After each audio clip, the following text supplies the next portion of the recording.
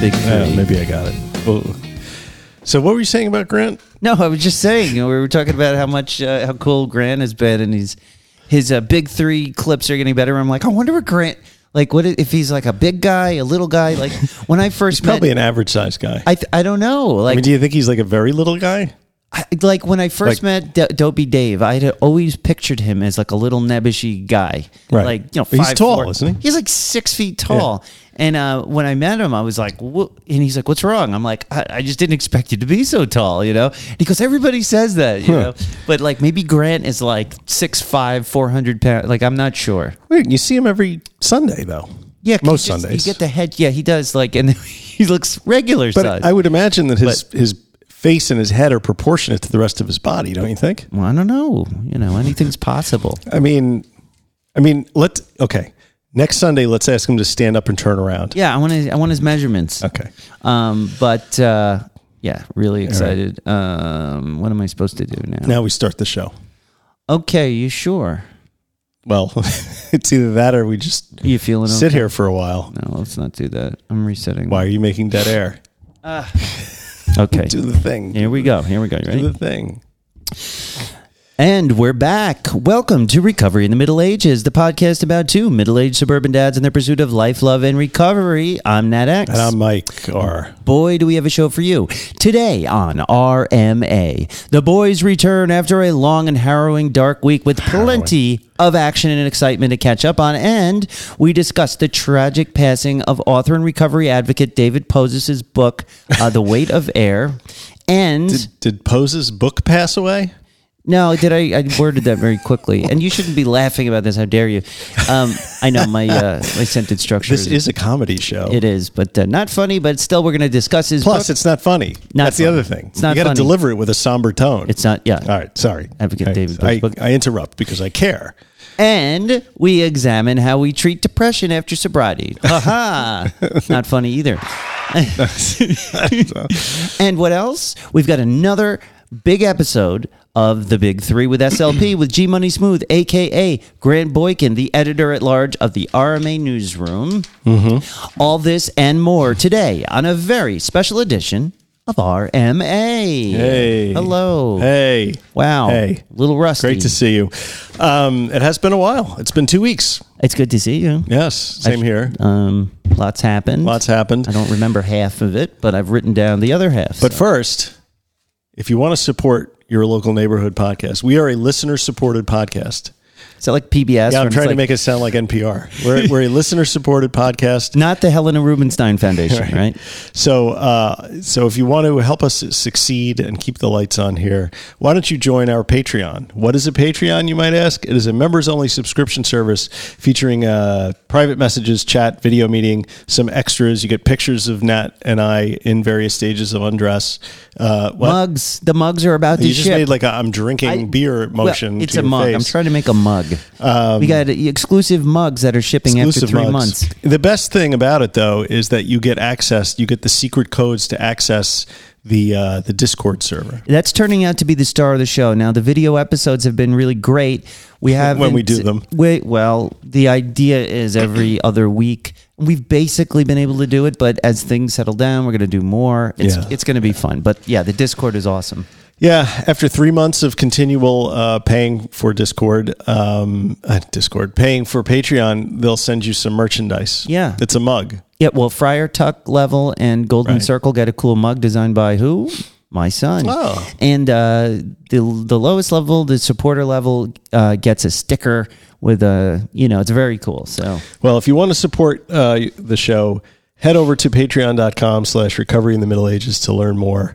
And to sign up. Yeah, and come say hello. Also, the private Facebook group we're on there. I guess we're not up to that. I'm sorry. I have a really bad cold. So go to patreon.com/recovery in the Middle Ages to learn more. And one more thing I wanted to say. Welcome to all the Monksters listening stateside, around the world, down the street, across the table, and right next door. Welcome all. Settle in, buckle up, and get ready for excitement, comedy, tragedy, intrigue, mystery, and so much more. Where can they find us, Mike? Well, if they're listening to us, they know where to find us. I wonder why we asked that question if they're already listening. But maybe they want to go to our website. At middleagesrecovery.com. Right, or some other podcast I still have a box aggregator. full of T-shirts. Let's just buy some T-shirts, people. Yeah, or stickers. Stickers are cheap. They're $5. They're Just great. go buy them.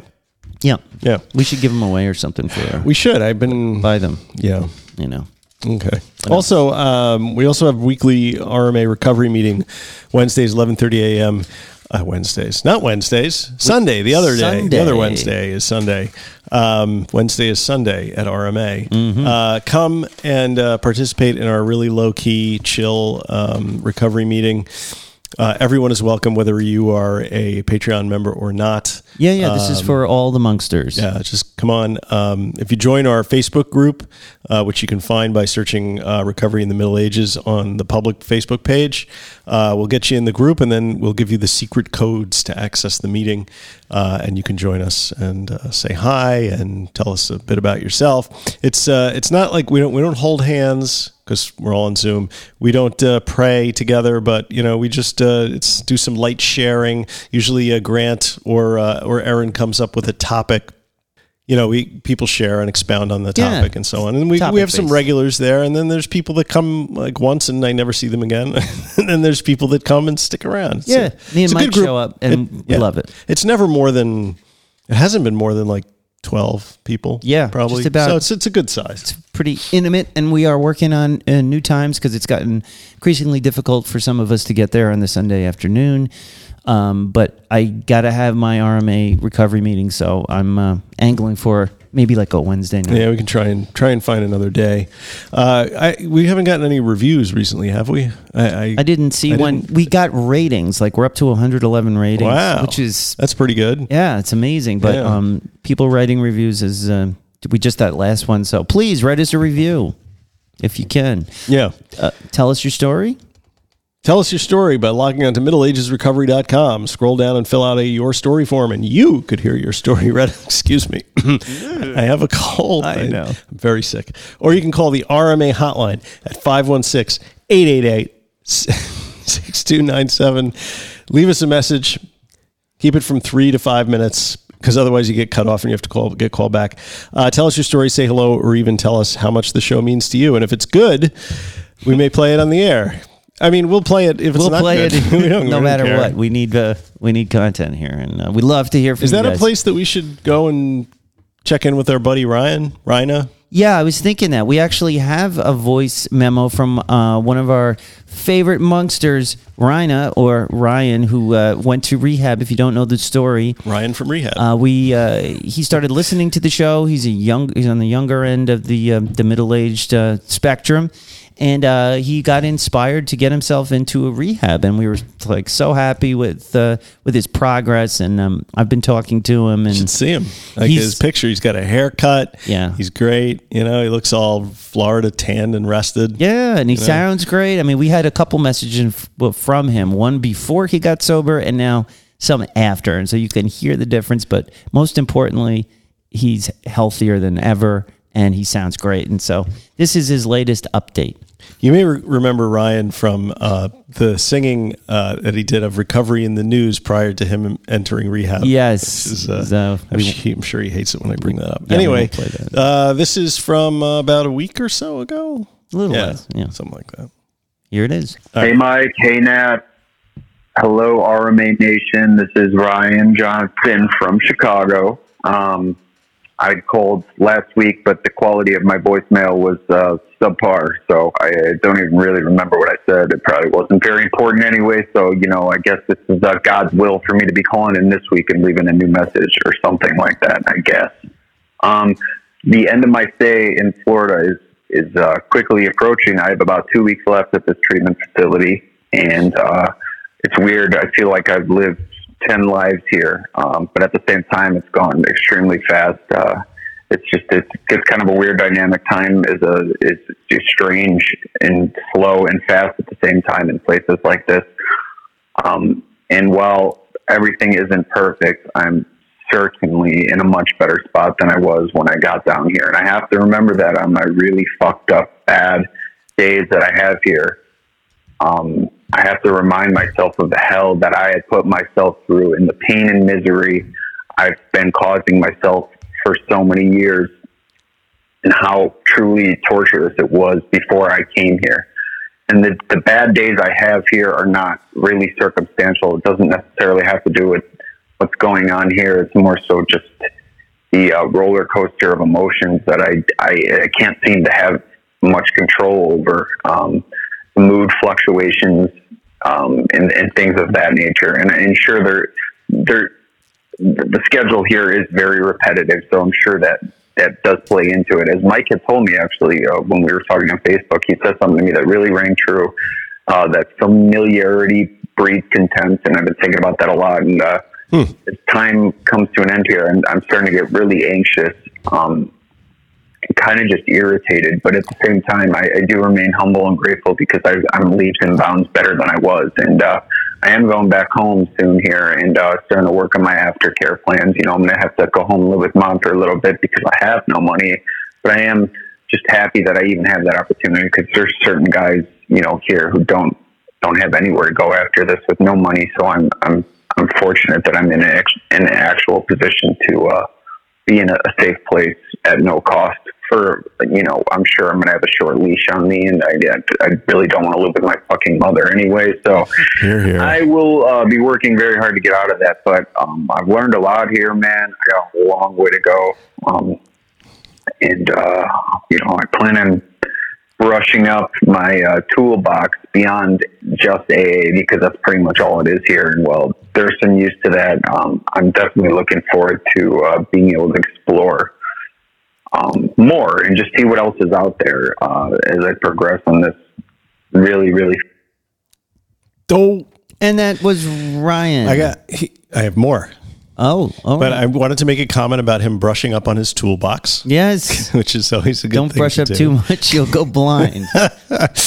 Right. And I'm pleased to hear that my folksy Gen X aphorisms seem to be helping people. Yes. That's great. Of course. Anyway, let's finish this thing. Well, the thing cut him off. Right? Yeah. There you get 3 minutes. But he called back. But he called back. Dude, sorry, I guess I got cut off. I guess I was a little long-winded there, but I don't remember really what the fuck I was saying. But, you know, I'm just, I'm stoked to get out of here. I'm stoked to see what life has to bring me. To be honest with you, man, I'm just kind of tired of being around sweaty, irritable dudes all day, me being one of them. So I'm looking forward to the other side of this. And, like, you know, I don't have much else to say. You guys have been tremendously helpful along this journey, and I appreciate you giving me the opportunity to call in. And, you know, like I said, like, there's a dude here who bought an RMA shirt. He told his sponsor about it. Now his sponsor wants an RMA shirt. Like, get the shirts to listen to the fucking podcast too. But anyways, exactly. Much love to you guys, to all the monsters out there, and y'all mother suckers have a good day. Yeah. Peace out. Much love. All right. I love it. And I love hearing from that guy. Ryan, it's been so awesome getting to know you and walking you through a little bit. And, you know, I'm sorry I haven't been as attentive as I have been. I was talking to Ryan pretty much every day, you know, for a while. And I told him, things just got so nutty in my life. Like, it's to the point where I haven't even had a chance. Like, I don't even have the same time to, like, look at my Facebook messages when I used to just be sitting in the store. Know. But you said a mouthful there, and it takes me back to when I was in that position, thinking about, and the last time I talked to him, I said, you know, how's the aftercare planning go? Because if you've never been to rehab, one of the things they do is before they let you go, you come up with an aftercare plan. Try and make sure you have enough insurance to stick you in a halfway house. Something like that. But I mean, it's a good idea, and so I've been trying to talk to him. I'm gonna talk to him again and really be like, okay, what are we gonna do? What is the plan? Because nobody really did that with me, and when I didn't, you know, that's the most dangerous time is right after you get out.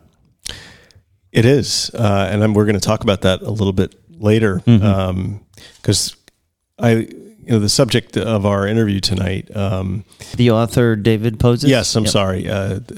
The guy whose name I just flew out of my head because I'm on like so many medications right now that I can barely think straight. Yes.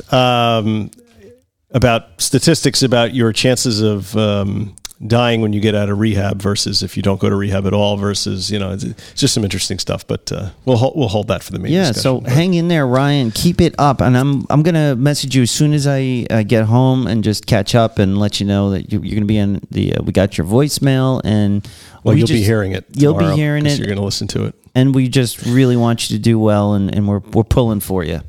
So thank you for that. We're pulling for you in your toolbox. Yes, pull your toolbox repeatedly. How old are we?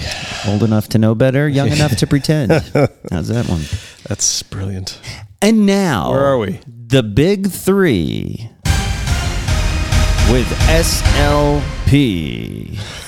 And it's Grant Boykins, SoberLiningsPlaybook.com. This is our monthly segment where he goes over the news stories from the month in recovery.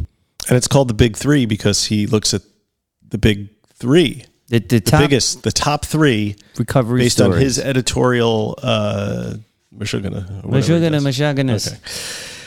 Okay, here we go. Grant with the Big Three. Hey everyone, I'm Grant Boykin with Sober Linings Playbook, and this is the Big Three. The Big Three is the end of the month segment where Nat and Mike allow me to dig a little bit deeper on the three stories in the world of addiction and recovery, things that I've been tracking as I put together the weekly news clips. I look at the big headlines, but also at the interesting stories about innovations in treatment and diverse experiences with addiction and recovery. I try and pick what interests me, obviously, but hopefully it's interesting to you. And if you want more, go to SoberLiningsPlaybook.com, where I post the written version with links to the stories and the resources I mention here. So I have a background in public policy, but mainly in healthcare and retirement security. It wasn't really until I started my own recovery journey that I became interested in addiction. So I'm glad that Mike and Nat have given me this space. So what three topics are on tap for this month? Got a story about fentanyl and another on nicotine and recovery. And I'm also going to talk about harm reduction in Portland, Oregon. So let's talk about fentanyl first. Everyone knows by now, it's in the headlines all the time. Fentanyl's bad, highly powerful opioid. It's made its way into all forms of pressed pills and powders. Unsuspecting users have it in their drug supply, and it's driving overdose deaths. Experts say it's one of the drivers behind the record increases in overdose deaths that we've had since the pandemic. But one of the things I've been noticing is that the fear of fentanyl, which is understandable, could be driving us toward more punitive drug policies. Before I go forward with that, let me just give you what I see as the context. I would argue that as we enter the fourth decade of the opioid crisis, we really have sort of the emergence of a new, more sympathetic addiction narrative. Stories about the suburban kid who, because of illness or sports injury, is prescribed OxyContin, gets hooked, turns to heroin when the pills become inaccessible or too expensive. And as soon as, for better or for worse, when opioids are seen as a white problem, we tend to have more sympathy toward the user, view the person as a person in need of help, and our anger tends to turn toward the manufacturer. But that could be changing because fentanyl has sort of changed the game. And in addition to just the overdose deaths caused by fentanyl, I think there's some additional confusion and possibly misinformation out there. And I'll just give you the three examples that I've seen. One is the skin contact myth. Police officers touching fentanyl and claiming that they've gotten overdoses. That's been widely debunked. And there was a really good New Republic podcast that I have the links to in my written piece online. But experts have pointed out, too, that this myth is dangerous because it means bystanders and first responders could be less likely to render aid to overdose victims. Another confusing data point that I've seen is whether or not fentanyl is making it into the marijuana supplies. In September, Forbes had a story that really suggested that that was a myth, that it's not happening. But just last week or earlier this month in The Hill, a very reputable publication, there was a story about a Connecticut teen who, it appears, died from an overdose from fentanyl-laced marijuana. So who knows? And then one other story I've read that I don't quite have my hands around yet was in a January article in The Atlantic. There was an expert talking about how some feel that with fentanyl overdoses, a higher dose of Narcan is required to reverse the overdose. But this expert was pointing out that that's dangerous and it can lead to more likely relapse and subsequent overdose. I don't quite have all the details, but the point is, in addition to the natural fear from the deaths occurring from fentanyl, there's also this confusion that I worry just sort of adds to the fear. And there's already some good indication that lawmakers and prosecutors in some states have called to charge fentanyl sellers with murder in cases of death. And there was actually a California proposal that was stopped in the legislature in January, but the supporters plan to go forward, gathering signatures to try and bring it to the voters with a ballot measure in the fall.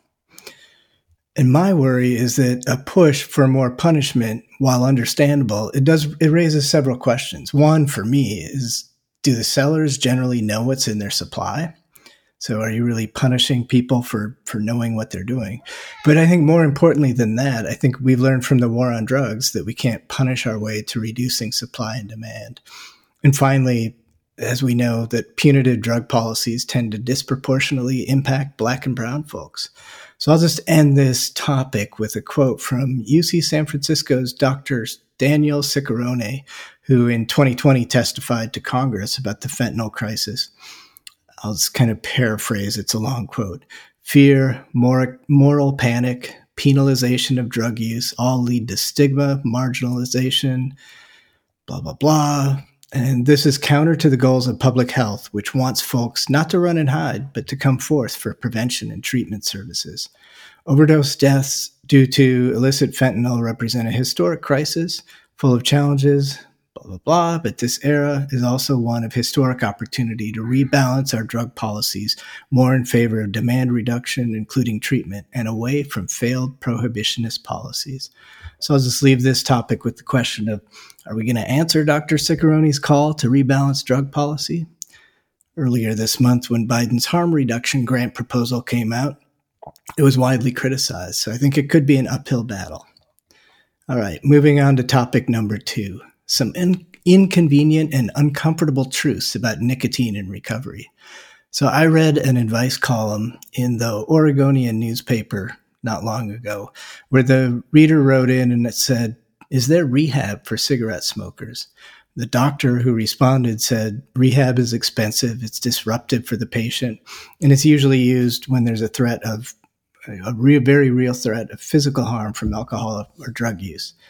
So of course it sounds absurd on its face that somebody would think about telling their spouse or their employer, "I got to take 30 days off away from my responsibilities to go live in a rehab and quit smoking." But it does bring up some important issues that are probably some uncomfortable truths for some of us.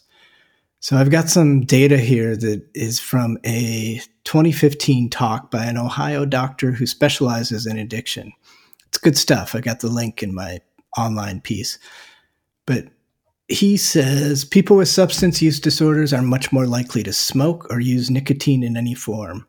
17% of U.S. adults are smokers or use nicotine. Somewhere north of 80% of people with substance use disorders or in recovery use. So just let that sink in. You got 17% of all adults, but it's somewhere higher than 80%, more than 4 times as many people with substance use disorders or in recovery. And here's something scary too. People with substance use disorders are more likely to die from a smoking-related illness than from the addiction that brought them to treatment or caused problems in their lives. So think about that. Those of us in recovery are 4 times as likely to smoke and more likely to die from smoking than from other addictions. So the doctor asked, why is it that almost all treatment programs allow smoking? even though they prohibit or severely limit coffee. He doesn't really answer the coffee question, and I think it demands an explanation. But he does say that the general wisdom when it comes to smoking is that it's too much. The fear, the stress of quitting nicotine is feared that it could harm recovery or lead to relapse. But the research, he says, shows just the opposite. And this is a quote from him. People who quit smoking or using any form of nicotine while being treated for another addiction are less likely to relapse back to their primary addiction and also more likely to remain abstinent from nicotine. So there's a new California law that requires rehab patients now to be assessed for nicotine use disorder and offer treatment if they want it. I think based on the evidence from that doctor of the prevalence of nicotine use and the success of quitting while in recovery, it seems like a step in the right direction. Now, if they could just let the coffee flow in rehab. But there is a rehab patient's Bill of Rights legislation that's moving through the legislature in California this year. So if anyone's listening who can bend somebody's ear, maybe add a coffee provision. All right. The third one I'm calling a novel approach to harm reduction in Portland, Oregon. Sort of a middle-aged play on words, because I recently interviewed Jordan Barnes, whose new book is called Bridgetown, a harm reduction novel. It's a fictional tale of a syringe exchange service in Portland. It's coming out March 6th, and I interviewed him recently, and I just put the interview up on SoberLiningsPlaybook.com. But Portland, like many other places around the country, has been linked to the opioid crisis, and that's a tragedy. But with tragedy, there's often innovation. And some of these places that are known for having been hardest hit by the opioid crisis have also become incubators for innovation when it comes to harm reduction. So a little bit about Jordan Barnes, the author of that book, who writes about harm reduction in Portland. He grew up in Hawaii. He moved to Portland, Oregon to go to college. He ended up with an education in shooting heroin and coke. His first book, One Hit Away, is a memoir about his recovery journey that began with a detox in Portland. And he found that detox, he told me, by way of compassionate staff at a syringe exchange. And I think that's important because a lot of people would look at harm reduction programs and say that they enable people to keep using. But to the extent that somebody's going to use anyway, and it keeps them safe, and it puts them in touch with people who might funnel them to treatment services, I think that's a pretty strong case for them. So after detox, he made his way back to Hawaii, where he did a long stint in a residential rehab before writing his memoir. So his new book is fiction, but it's very much rooted in his experiences with harm reduction services. And of course, as we talked, we had to turn our attention a little bit to Oregon's Measure 10, which decriminalizes for possession of most drugs for use. And there's been a lot of concerns raised about it. Some of the concerns are about whether there's the support infrastructure that exists to help people who would otherwise be caught up in the criminal justice system. Jordan's a little bit optimistic. He did on-the-ground research for his book with staff at harm reduction service places, as well as with advocates behind Oregon's Measure 110. So if you want to read more to get a sense of his optimism, check out my interview at SoberLiningsPlaybook.com. Or better yet, look for Bridgetown, a harm reduction novel by Jordan Barnes, wherever you buy books. And that, my friends, is the Big Three. I'll be back next month. And until then, stay tuned to RMA and be well, Monksters. Yeah, thanks, Grant. That was awesome. Yeah, I love that. I'm so glad we got that going, and Grant's getting better. And yeah, and so look forward to another one at the end of this month. Yeah, that fentanyl's, man. We also have a Monksters Speak. What have they been up to? Let's take a peek. The segment we call Monksters Speak.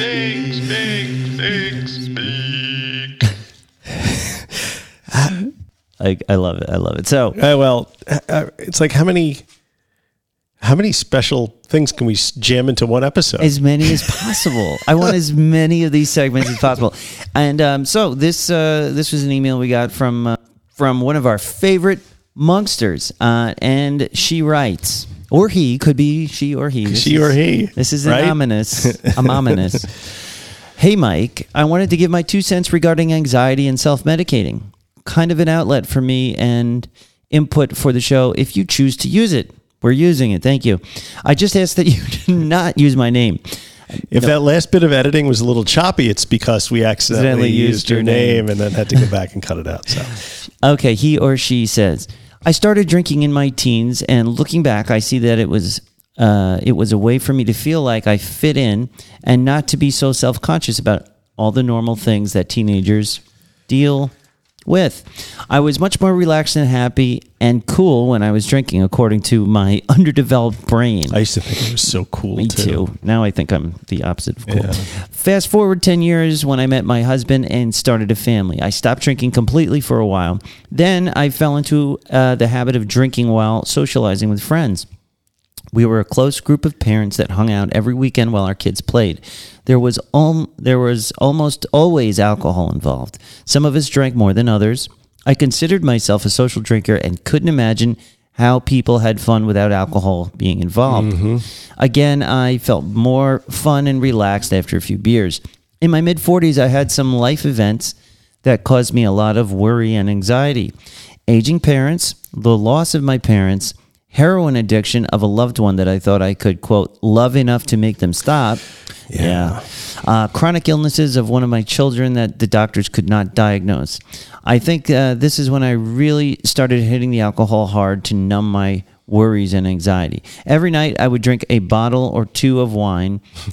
One or two. And then eventually added vodka to the mix. Not to the wine, but like in the middle or after. Vodka doesn't go well with wine. It doesn't, but as a chaser, maybe. I felt like it was the only way I could calm my worries and racing thoughts. This pattern continued and got worse for about 10 years. I thought it was an aging thing. It's just getting wasted all the time. You know what? Me too. Like for years, as I was pickling myself every night, I would say to myself, man, I'm getting old and forgetful and man, things, I'm like, I have this sense of impending doom all the time. Yeah. I thought it was just, I was getting older. Yeah, it's actually not, because now for me being sober, I feel sharper than ever. Yeah, true. Go on. So she thought it was the increases as you age. Also, I blamed the memory loss and brain fogginess for getting older. Yep. Looking back, I realized that the drinking was making the anxiety so much worse and was also pickling my brain, just like what Mike said. I had a few times where I had what I now recognize as anxiety attacks, where I felt like I couldn't sit still or stop shaking. And I didn't trust myself to call anyone for help, thinking they would just think I was crazy. I felt like my body was going to jump off the balcony of its own volition if I went upstairs, even though in my mind, I didn't want to do that. I was so afraid that I was going to harm myself. I finally called a good friend who came over and talked me out of the insanity I was feeling. She encouraged me to get therapy and talk to my doctor about anti-anxiety medications. Thanks to the support of my family and finding the RMA podcast and the community of Monksters, I decided that I needed to change my drinking habits. I realized that being sober didn't mean I was dull or a party pooper. I know that I am not a person that can have 1 or 2 drinks and then stop. Once I get started, it's full speed ahead. After only a few months of sobriety, I noticed I felt much less anxious and didn't need to take Klonopin to feel normal. I still keep it on hand in case I ever have another episode like I experienced before. It's like a safety net for me. Right. As I've heard Mike and Nat say many times, there is no problem we can't be made worse by drinking. Very wise words. Anonymous. Yeah, thank you. Wow, that was a lot. Couple things that stick out to me. Well, first I want to say that we talked a little bit today, you and I, and decided that we should probably have the Monksters speak, be reflective of the main topic at hand that we're going to cover that week. So since we're talking about anxiety and depression, I thought it would be good to solicit some stories about anxiety and depression from the listeners. So, Agreed. So, keeping the Klonopin around, right, is something that I did when I first quit drinking with weed. I kept some weed around. Right. And I also had insomnia, bad insomnia when I was drinking, mostly probably because I was drinking. But I did get a prescription for Ambien, right? And even though eventually I was able to go to sleep. I had a long stretch of about a month where I wasn't sleeping more than like 2 hours a night, and it was starting to drive me absolutely crazy. Was that when you were still drinking and you were Yes. having this, right? Well, actually, funny you should say that. It was during a 1 year where I had quit in January. I did a dry January, and then I extended it out into April. But it wasn't until April that I started having a problem sleeping. I couldn't sleep. So finally I went to the doctor because I was like, I can't take it anymore. And I explained what was going on. And he goes, he wrote me a prescription for Ambien.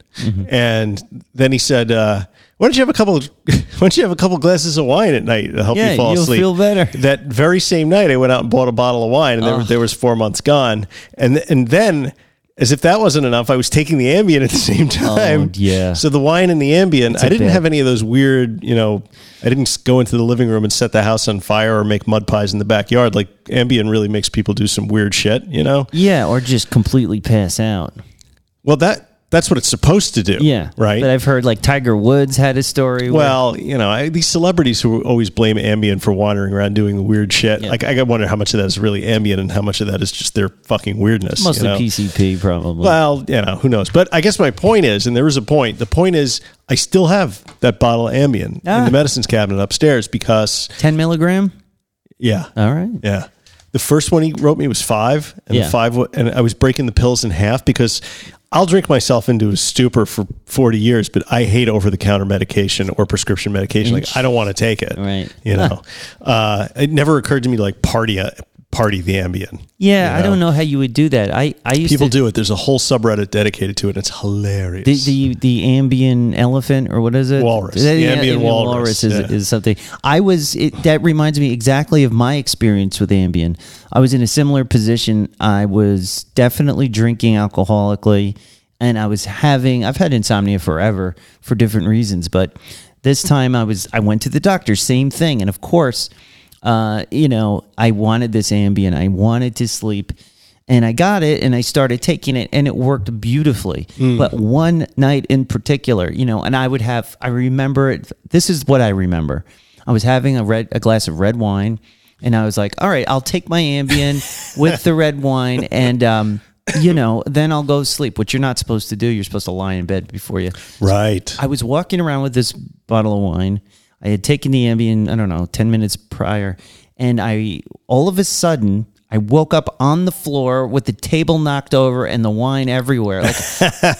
Like, I must have just boom knocked right out. And that was when my wife was like, no more. She didn't say no more alcohol. I mean, she was always saying that. But we were like, no more Ambien for right? you. So that was scary, I have to say. But yeah, I think a lot of people have these kinds of feelings. The other thing is, you keep it as an escape valve, even though you never use it. Like, I haven't taken an Ambien in 5 years. What about the weed you were hiding in your garage? Still in the garage. I went out there a couple of weeks ago to move some stuff around, and I'm like, I wonder if that's still there, and it's still there. So it's still there. Because how do you throw away weed? Like, what do you do? Just put it in the garbage? Right in the garbage. Or maybe I should a little note to the garbage man. Hey guys, have fun, or throw it in the fireplace and read a book. No, if I throw it in the fireplace, the house is going to smell like weed. It's going to be complicated to explain to my 17-year-old. Yeah, like, what's going on, Dad? What's happening? But a lot of great points in there. We're going to touch on some more of what you were talking about here, the self-harm things. I went through those same feelings. But your body wants out. It's hard to explain. Like, you don't. It's almost like you have this obvious reason why you're feeling this way, but you can't see it. What's wrong with me? Why do I want to kill myself all the time? Well, it's funny because I always used to say about myself, like, I'm not the kind of person who would ever kill themselves. Like, I figure when you're alive, there's a chance that things could get better. Well, that's a great attitude. Except, coming to the end of my drinking career, and and then of course during the cocaine years, like, I would regularly walk around going, I should just slit my throat right now, or I should just jump in front of this car, or I should jump in front of this train, and like, it never got beyond like a just a thought, right? But now I think back, and I'm like, most people probably don't do that, right? Right? They don't go, so. I should just fucking kill myself, It was a way of life for so long. Yeah. I would wake up every morning dreading the day, wishing I was dead, going to bed every night, wanting to never wake up. That I didn't have. For me, it was very fleeting. But it worries me because you always hear these cases like guys driving down a country road, perfectly fine, no history of depression, and then he just turns his car into a brick wall. One day, well, I have those intrusive thoughts, and we've talked about this before. When I'm driving, I just see myself turning into oncoming traffic. That's what I'm talking about. It's a PTSD thing, I've been told, but I hate it. I had terrible PTSD after the Bronx. So we got another one. I didn't see it. Oh yeah, I forgot to put that on. That's all right. I can read it. This is from Liz. Monkster, speak. Should I do that again? No. We did it once. To do that. Hi, Mike. This is a great topic. Read this in David Poses's book. The biggest sign of trauma is not recognize that you've been through it, or minimizing it, or denying it, or joking about it. You know, that stood out to me too. That sentence in the book really hit me over the head. Read it again. The biggest sign of trauma is not recognizing you've been through it, or minimizing or denying it, or joking about it. And yes, that self-deprecating humor that I get into, the joking your way through it. Right. It's like a weird defense mechanism. I mean, self-deprecation is not terrible. I mean, entire comedic careers have been built on a base of self-depreciation. But is it just obfuscating like crippling depression? Sometimes, but maybe making light of trauma or passing it off as a joke is a defense mechanism, so you don't have to deal with it. So you don't have to go any deeper with it. I'm guilty of that for sure. Yeah, I think I am too. Yeah. So anyway, Liz carries on. I tend to minimize my father's suicide, saying it was so long ago. I feel like it happened to someone else. I was 23. That is very young. Wow. Unbeknownst to me, my mother was diagnosed with leukemia. My father, who'd been manic depressive but rejected medication, had just retired and took his life. Mom passed away 6 weeks later. I'd been told that my dad's mother died in childbirth, but when going through papers, I found that she died by suicide. My goodness. So I've been very aware of depression, suffered on and off, and of course, that's one of the reasons I turned to alcohol. One time I truly was near suicide was after a bad breakup. The shrink threatening to commit me if I wouldn't try Prozac. I did, and it saved my life, and I'm still on it 25 years later. I'm going to go back to that too, because that's David Pose's thing also. Regarding sobriety, I'm less depressed after a year without alcohol than I've ever been. I'm more on an even keel. The racing thoughts are still in my head all the time. I try to meditate, but despite keeping at it, I can't seem to get them to turn off the way a nice Chardonnay could. Feel free to read any or all of this. And again, thank you for all that you do, Liz B. So, wow. Thank you, Liz. Yeah, thank you. And that's a hell of a story, Liz. And I can see why you would want to, keep some of that stuff at arm's length, because it's difficult to deal with, especially when you're dealing with it when you were 23. Yeah. And, I'm no stranger to intense trauma, going through that. And, for me, when I lost my wife, it was very, I had an infant son to take care of myself. So it was very easy for me to put all the stuff that went on with my wife at arm's length, because I had an immediate thing that I had to deal with. But you can kick that can down the road, but the can is going to still be there. Yeah, eventually you have to stop kicking it and you have to start dealing with it. How did you eventually, if you don't mind me asking, did you ever work it out with a therapist or I didn't work it out with a therapist, but I did do a lot of meditating. I did talk to a lot of people, a lot of friends. And you addressed it though in some way, directly. I mean, in some sense, it's a constant addressing, right? Because it's part of your life story. So you're always addressing it in some sense, every time I see my son, in some sense I address it, Sure. Like today, for example, he was at the school he goes to, the kid in his homeroom over the last break came, he had a brain tumor and the symptoms just started up a couple weeks ago. Wow. And he died today. No kidding. Jack's age? In Jack's homeroom. Wow. So, oh my gosh. I get the email from the school this morning about this, and obviously every time I hear of somebody dying young or dying before their time, it brings me right back to the circumstance that I had with my wife.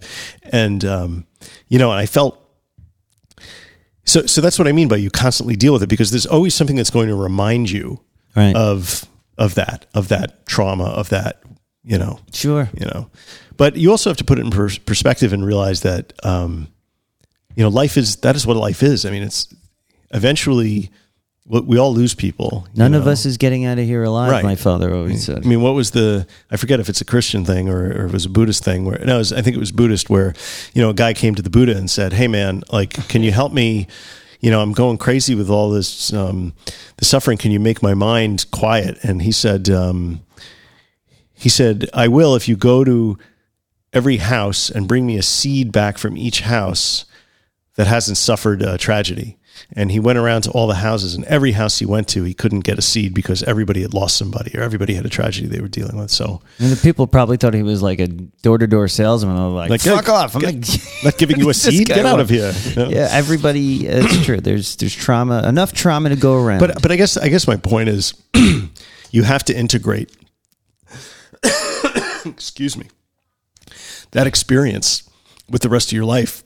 Yeah. Because if you set it apart from your inner existence, it's just going to be out there and it's going to be fucking with you. Yeah, I had a psychiatrist who was very, very good, and his theory was I had some deep-seated trauma that was causing my addictive behavior. Yeah. We tried to find something, and I was having trouble, and he explained it like this: whatever this trauma is that you're not immediately remembering, it's like an abscess.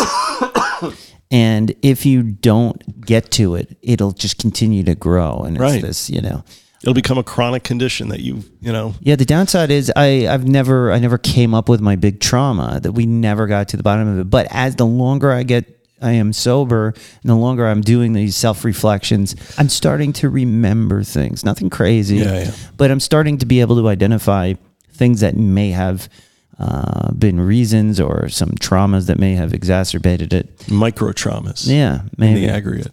And this thing about Liz taking the Prozac for 25 years, that came up a lot for David Pozis, who is a very strong advocate of buprenorphine. And he said that people were constantly coming up to him and saying, well, when are you going to get off that stuff? Right? Yep. And he was like, would you ask a diabetic? When are you coming off that insulin because it's got your stuff in check? I mean, that's the way to look at medication. That's the way I feel about it. For mental health issues. Right. Like my blood pressure medication. One time, one of my counselors, I was having a conversation with, when I was on medication, like buprenorphine and that sort of thing. And I was being made to feel extremely bad by the sober community, so to speak, about being on MAT because they make you feel insecure about your sobriety and that you're not really sober. And so instead of encouraging me to continue to take this life-saving medication, I got this horrible feeling about it. And so one of my counselors said to me, he goes, well, do you think about your blood pressure medication like that? You have to take it every day, but it's just to keep you safe. It does not stop your sobriety. I think the sobriety is more about the quality of life and the behaviors and, how are you really feeling type of thing. So, the point's well taken, and I agree. And we're going to get more into his book when we get there. But first, we've got a life update to do, and we've got so much because so much has gone on. It's been a very intense 2 weeks. It has. We took a dark week last week, and thank you guys for being patient with us. Mike was away. We're still pulling like 300 downloads on a couple of days, which I don't know if people were like, oh, that might be a new episode. Let me get it. Oh, yeah. Well, if you, it's and thank you guys so much for continuing to support us and listen. And we did so much stuff. I wrote a lot down. You went to Miami. Boy, did I go to Miami. And had many adventures.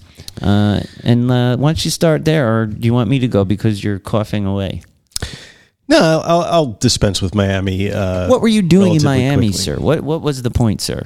The point was to get away from the freezing cold and get down to a beach environment and spend some time out we have a beach in town here. Yeah. It's rocky and cold. Running there earlier today, and it was 30 degrees and the wind was blowing at 20 miles an hour. So that was not the beach experience I was not the one for. you wanted. I had been to Miami Beach a couple of times for work. Obviously, I was still drinking at the time, and I thought Miami Beach was a fabulous and awesome place to go. Of course, I was there without my family, and I was at a work conference drinking. So, but I remember thinking to myself, wow, the beach is really cool. The water looks like the Caribbean. Maybe it'd be a good place to take the family. So we go down there. I book a place in sort of the mid-beach area, because there's South Beach, which is where the people wander around with no pants on and stuff. Yeah. And then there's, the more moderate area where we were, where it's more families and stuff. Families in thongs. I mean, your wife was regaling me of stories of naked women walking around, traumatizing your children. I think she saw more naked women than I did. Yeah. And believe me, I was looking, and I didn't see a lot. Where are these naked women? But one thing so there were not a ton of naked women. You know what there was a ton of? Naked men. Also South Beach. You have to go down there for that. No, booze was everywhere, everywhere. And the first night we were there, I was getting a little itchy, and so we went out to this Cuban restaurant called Havana 57, which I guess the revolution was 57, maybe. Oh. I don't know. It was down in this sort of commercial strip. And I asked the guy, I said, do you have any non-alcoholic beer? And he looked offended, and he looked at me and he's like, sir, this is not a health food restaurant. How dare you, sir? I'm like, a health food restaurant? So I didn't find any. Every place I went to, nobody had it. Except at the last day, Aaron and I went out to a vegan restaurant. Of course, in it's South Beach. A health food. And they didn't have any beer, but they had a very nice kombucha that I had. But so it was very strange just to see, even more than Mexico. Like, I've been to the all-inclusives in Mexico. I've seen that sort of behavior. It's a little different when it's like, just a 2.5 hour flight away, and every single person is drinking. And the idea that you wouldn't be is considered insanity. It's part of the culture. Right? So I enjoyed getting up, at 6 a.m. and going running, along the beach and stuff. And there's a fair number of people that do that. I can't say that everybody in Miami was drunk the entire time we were there. But it's a party city. People associate the beach. I mean, anytime I've been on a vacation in a beachy area, it's the theme. It's like, you're here to party. Yeah. That means if you're here to relax, get away from work, this is the time to drink. I don't know how many of those people go back to work and are still drinking like that, but I think everybody who goes down there, that's what they make you feel like you've got to be doing. Yeah. I just know that it was ridiculously expensive, and had I been drinking, it would have been, a third again more, if I had to spend money on all the alcohol and stuff. But the problem, of course, is then, you have to find stuff to do that's not sitting around drinking. So we went to the Everglades and took a fan boat tour one day. Oh, cool. That was nice. There was alligators and stuff. And then the other day we went down to Key Largo and did some kayaking and saw a manatee, and, it was great. All the kids get along? Yeah. That's great. Yeah, everybody get along. That's the best part. Yeah. The hotel fucked us. Don't ever stay at the Cadillac Hotel in Miami Beach, though. It's off my list. I booked 2 oceanfront double queens, and I end up getting a room with a view of the air conditioning ductwork, and one next to an elevator shaft on separate floors, 7 floors apart. Was it when new you're traveling with ductwork, kids? That's a non-starter. No. And the hotel was very non-responsive to my complaints until I checked out, and then they knew I was going to savage them in a Yelp review, so they gave me a couple of discounts back. But what's the deal with like COVID? I mean, there's so much going on in the world. There's no COVID in Florida because it just it disappeared. It doesn't exist, right? Yeah, the last time I saw a mask in Florida was when I stepped off the plane in Miami Airport. Yeah. Well, we're starting to get there. And I will add, first time I took off a mask out in public, and I get sick. Yes. First time in 2 years I've even had a cold. So. Right, and they're starting. We're seeing that. We're in New York, as you know, which is one of the stricter areas, or has been one of the better places to stay safe. Wearing masks and things like that. And the last thing to go, I think, was the schools that we were waiting for. Right. Today was the first, or yesterday was the first day without a mask. Yesterday was the first day, and you have to think, like, my son, who's 7, has just spent 2 extremely formative years in elementary school with this mask on. Right. And I'm glad he never got COVID, thankfully. As far as I know, he didn't get sick anyway. And it's just such a weird thing, and I told him, I said, Max, you don't have to wear a mask, but why don't you bring it? And if you're uncomfortable, wear it, because he was at a point where he was wearing it all the time. And youngsters out there, if you've got little kids, I've seen this a lot with that age group. They're so accustomed to it. Even when he went to play basketball, he would leave it on while he's playing. I'm like, Max, you can take it off. So, a lot of big changes in the air. We've got the Russian Ukraine conflict. Yeah, that's bad. I wonder if we have any listeners in the Ukraine. Well, I don't know. I don't think so. We can check. I wanted to look that up, or Russia, or something. Now, my people, my father's grandfather was from Odessa, Ukraine, and they fled. I was thinking about this. They fled Ukraine. What was it? 100 years ago. People are always fleeing the Ukraine. And I wonder what the reason was. I can't remember. Why would they flee Ukraine 100 years ago? Were they Jewish? Yes. It was a pogrom, probably.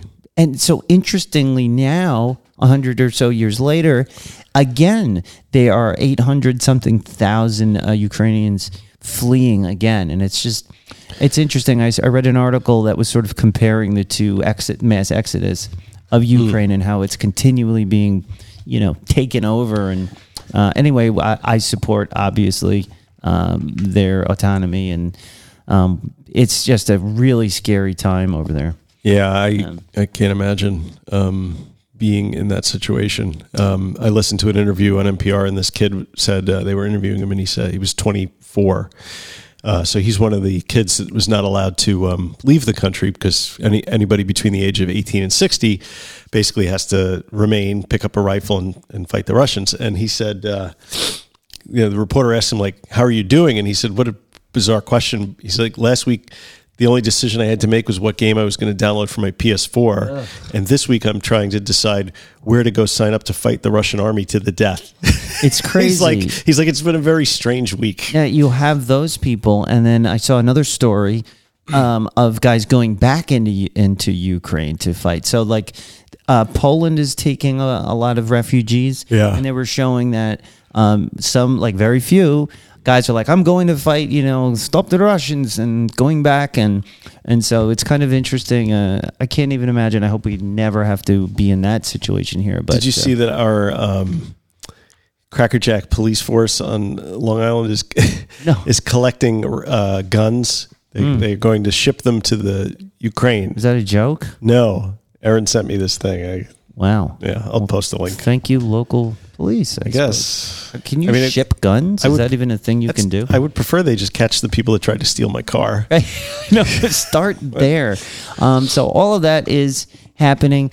As many of you know, I've got this new job that keeps evolving and sucking up my time, but it's very exciting. And interestingly, I found out that Mike was actually in the same industry. Yeah. Which is, it's hard to explain if you don't know it. It's the independent medical examination industry, IMEs. I won't bore you with the details, but I'm now the director of operations, which means I am the boss. Are you the COO? I don't have a C thing. Okay. It's just director of operations. I've been there a month. DOO. Something like that. Okay. I just want to give you acronym. DOO, I'll take it, but we have 6 offices. We got a main office where I go in and I'm hiring people and clearing out, people who were not doing what they were supposed to. How does that make you feel when you have to let people go? It feels terrible. Because you're a nice guy. It's very hard for me, especially when it's people that I didn't really see work and I don't know. But what I do know is once I got in there to analyze, where's our money going? Who's doing what work? There's a lot of moving parts, and some people just were not down to kind of follow me and where I was taking them. They were still on, the nobody was watching the store, and they were doing whatever they want. And I said, listen, I'm hired to make this thing work again. And are you coming along with me, or we're just gonna shake hands and say have a nice day? And I don't know, several of them moved on. Huh. So it's been pretty exciting, but it's nonstop. It's kind of interesting, and I'm enjoying it. It's one of my passions is business. I don't talk about it a lot, but at first I was like, oh, I can't believe I'm the boss of this whole company, and it's not exactly like that. I have the guy who owns it and so forth, but And then I was looking at my resume, and I'm like, well, no, this actually makes sense. I've started companies, ran companies, closed, opened, fixed, destroyed, the whole schmear. I have 22 years experience doing this kind of work. So it makes a lot of sense, and a lot more sense, frankly, than owning a sports store. So that's kind of... No, I'm sure you're going to do an awesome job at it as well. But I'm enjoying it. You do need to have a lawyer on staff. Well, I'm thinking... Yeah? Mr. Mike. I'm not cheap. Once we get there... This is let me just say, it's a good business. I mean, the books are amazing. I can't even believe it based on how many problems there were. But so that's been taken over my life, Yeah, I mean, I can understand. I mean, it's funny. Work is heating up on my end of the shtick as well. That's right. I'm on calls all day and everything, and I have a work conference coming up at the end of March 26th, and I can't tell you how many people that have specifically said to me, "Can't wait to have a drink. I want to have a drink with you." To toast. We lost a lawyer we used to work with. She had cancer and passed away recently, and people want to drink to her health, and they want to go out to dinner and drinks, and they want to drink. And I'm like, fuck, man, this is going to be a little more... I wouldn't say complicated. It's just, I really didn't expect that there was all this pent up alcoholism. Oh my gosh. That was going to just burst forth, because this is the first conference that any of these folks have been to since COVID. Wow. Right. So there's a lot of pent up socializing that's about to happen. It's funny. A person that I hired today, actually, we have an office up in Newburgh in New York, yes. And we need someone to be like a receptionist for our doctors there. And I was on the phone with this person, and I saw on her resume she was a bartender.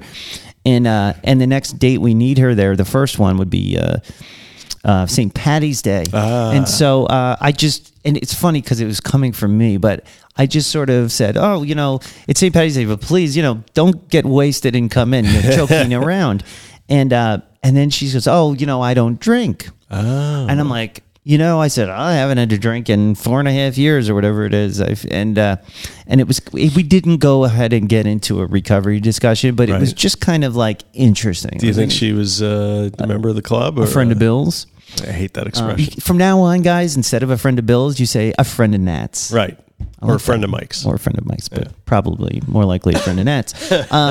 So that was kind of cool. And I'm in a place where the owner of my company knows that I don't drink, and I feel confident. But you have a different situation. Lawyers are notoriously everybody drunks. Drinks.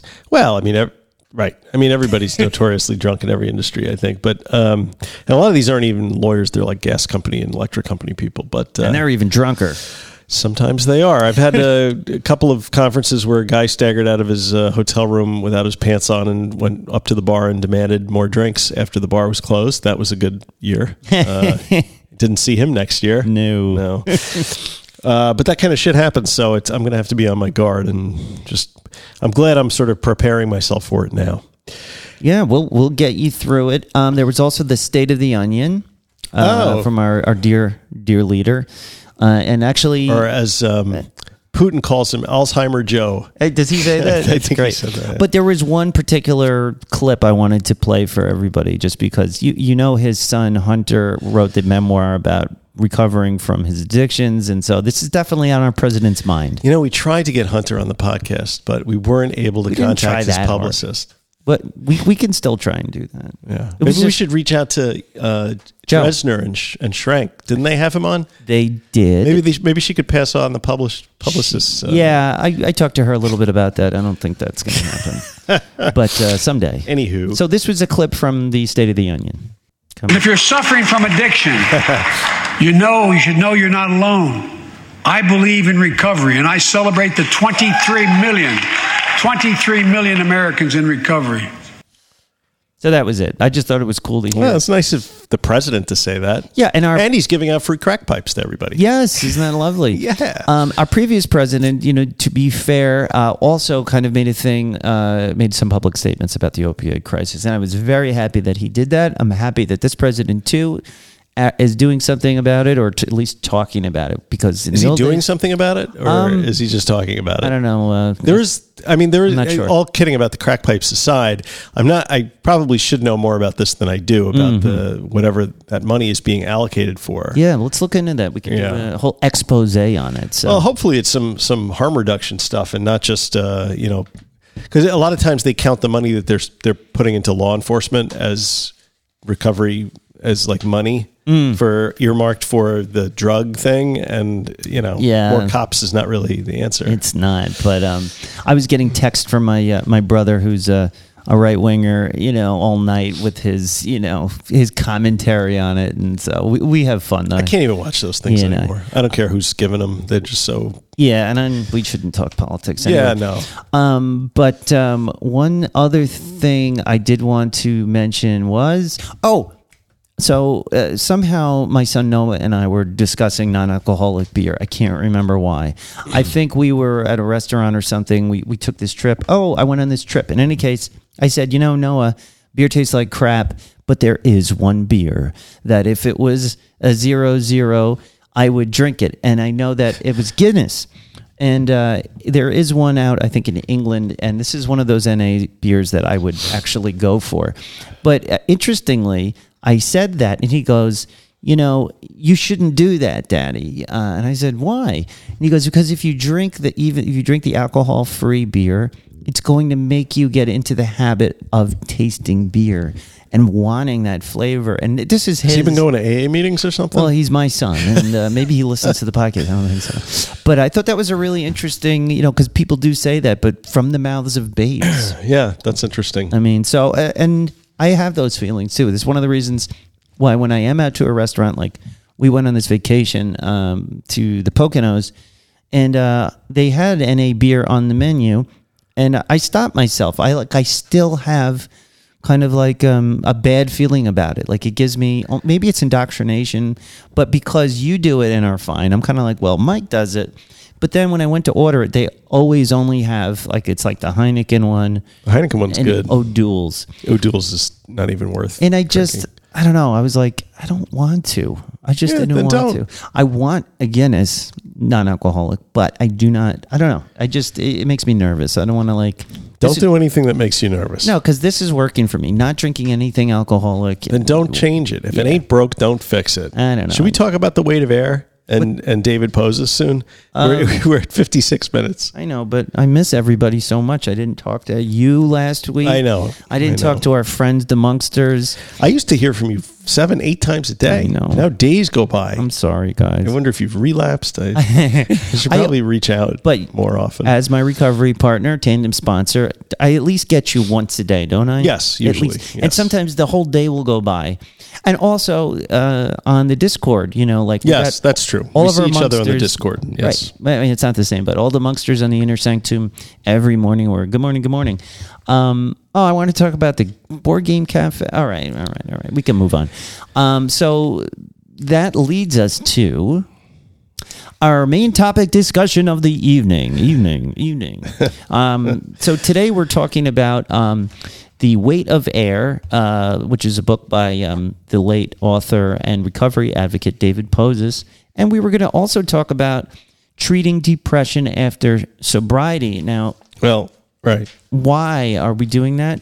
We're doing that because David Poses, we believe. I don't even want to go there. I just want to say that it was either some combination of his mental health issues or maybe something to do with drugs. I don't know. Well, he was a recovered addict. Yes. But he also suffered from depression. Yes. But he also died on February 18th, I believe it was, of this year. And by all accounts, he was in a pretty stable place in his life and everything. And so this came as quite a shock to all of his friends and his loved ones and everyone else. And we're not close to the family, but regardless of which way it happened, it brought the topic to mind because I suffer from depression, not like I used to, but and I always, once I was told, hey, you have co-occurring mental health issues with addiction. They call it co-occurring. And that Dual diagnosis. And that I felt empowered once they told me that. Once I finally had a doctor say, you have bipolar depression and you have addiction.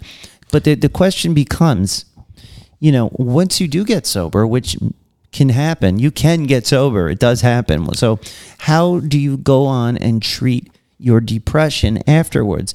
You can't just get clean and then expect, you might not get happy, because that's how you were treating your depression, and so the question becomes like, what do you do after you get sober to treat your depression? Well, the thing with Poses that it was really interesting, and what sets his memoir apart a little bit from other recovery memoirs is, he recognized that he was depressed before he ever put a drug into his body, right? He never saw joy in anything. And, he, even as a kid, and he tells the story of when the police come to your school and tell you this drug does this, this drug does that, don't do that. Look, this is what a bong looks like. You plug up this hole here when you're sucking from that. Like, they get very specific, I remember. Yeah. Anyway, he said that he asked the officer what heroin did, and the officer said, well, heroin makes you not feel anything at all. And he was like, where can I get some of that heroin? And he was like 11 or something at the time. Yeah. Yep. Same age as my kid. Yeah. And that really stood out to me. I mean, so he always had the mental illness, and he got into the heroin, specifically opiates, really into opiates, because that was the only drug that really seemed to ameliorate his depression. Mm-hmm. He said he got drunk when he was 15 on alcohol once, and he didn't get drunk after that ever. Yet he bounced around from the time he was 13 to the time he was like almost 40, jumping from one relapse to the next, keeping all that a secret from his family. But it was the opioids that helped him with the depression. None of the other drugs did. He tried smoking pot. That didn't do anything. Yeah. So what I got out of this book is like, I feel like he sets opiates on like in a separate category. Yeah. Because first of all, what opiates do to your brain in terms of like multiplying the receptors, so that when you quit, and you cannot, you can't stay quit because those, you have multiple opioid receptors that are screaming out for this drug. So abstinence-based programs for opiate addiction are doomed to failure and may actually cause death at a higher rate than medically assisted treatment. Yeah, it's so true. Now, I was in this same position. I was addicted to opiates of all kinds. And every time I tried to get clean, I would do these programs or try to go to AA, to go to NA, even when in these rehabs where they would just, it's like cold turkey. They sometimes would give you a few days of Suboxone, maybe. I think one time it was just like 4 days on methadone and then you're done.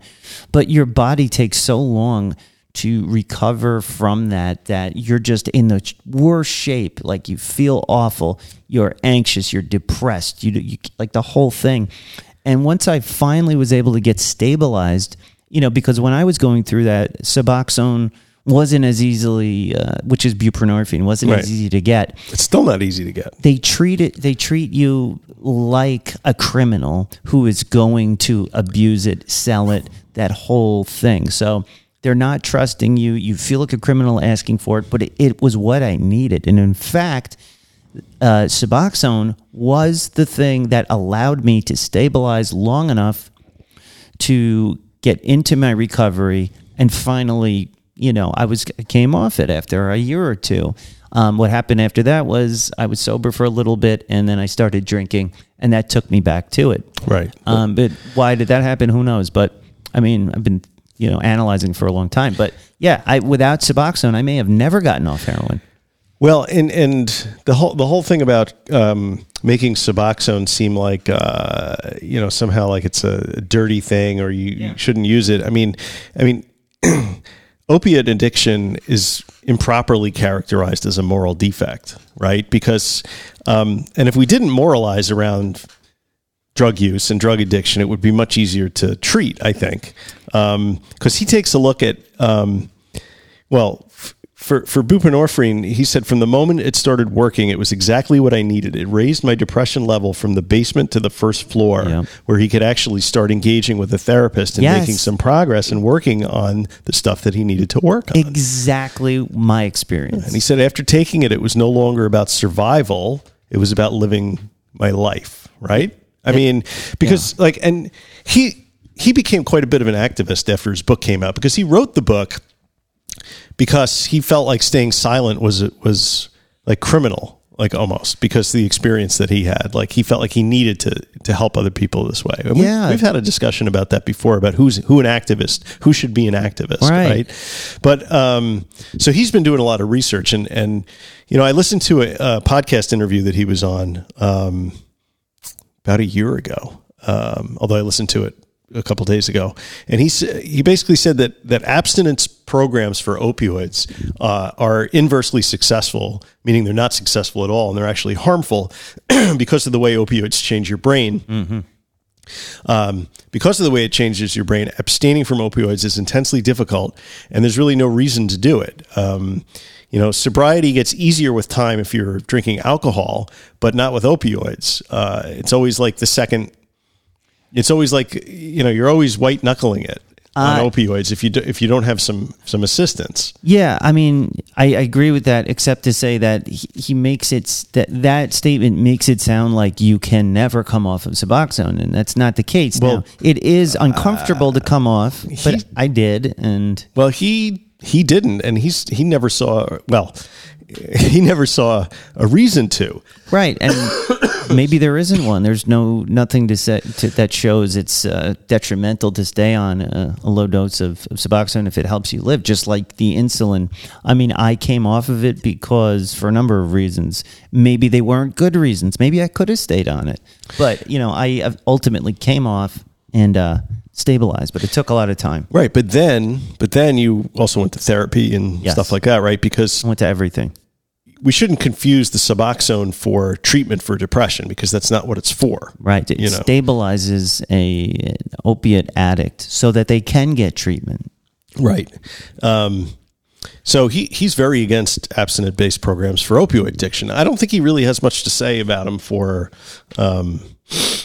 alcoholism or for other drugs, but it should be the same for. I mean, every substance is different, but I think his logic follows through, though. You have naltrexone for alcohol, right? There's no reason not to continue to take something that keeps you alive, happy, healthy, and recovering. He cited this crazy study, a Journal of the American Medical Institution study that showed that if your child is addicted to opioids, if teenagers say, and you put them on buprenorphine, there's a 79% reduction in overdose-related relapse death.